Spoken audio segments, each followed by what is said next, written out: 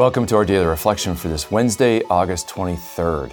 And today we have a great parable that Jesus tells, and it seems to kind of push us a little bit, I would say. It doesn't seem to make sense for some of us who think of fairness and justice. And that's exactly Jesus' point. He wants to push our thinking a bit. So he says the kingdom of heaven may be compared to a landowner who had a vineyard. And he's looking for day laborers to come in and work in this vineyard, right? So it must be probably harvest time. And so maybe that late September, early October, as they're going to go out into the vineyard to harvest the grapes. And so early morning, he hires a group and he gets them to agree to the regular daily wage. And they agree and they start laboring. Then he goes out and a few hours later and he finds some other people who are in the marketplace who are idle. And so he says, come and work in my vineyard. And then at noon, and then again late in the afternoon, at around 5 p.m., he finds people and he says, why are you idle? And they say, because no one has employed us, no one's hired us. So he says, work in my vineyard. And so he has these different groups of workers who've started at different times of the day. And then he calls them all together.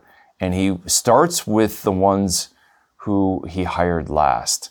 And he calls them in and he gives them a full day's wage. And of course, that's unexpected, and they're astonished and grateful.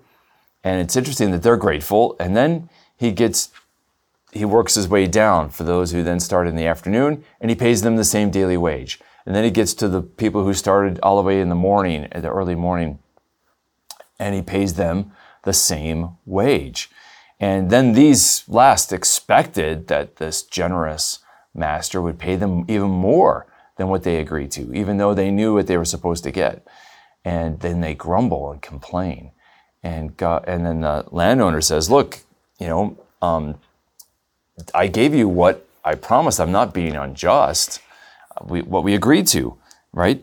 And then he says, he said, friend, am I doing you a wrong? Did you not agree with me for a denarius, for a day's wage? Take what belongs to you and go. I choose to give to these last workers what I give you. Am I not allowed to do what I choose with what belongs to me? Or do you begrudge me my generosity? In other words, he's being generous to the late workers. And why do they complain? Why does that bother them? And I think oftentimes what Jesus is challenging us is that God is good and he's gracious. And he owes us nothing, right, really? And yet, we see others getting more than we have, and we're envious, or we begrudge, or we complain. And what Jesus is trying to teach us is that we need to be grateful for what we're given, and to see that as a good. And that the kingdom of God, all things are a gift, right? And we need to realize who the giver of those gifts are, and how not to be basically envious of generosity to others, right? And I think that's that great line. And then Jesus says, so the last will be first and the first shall be last.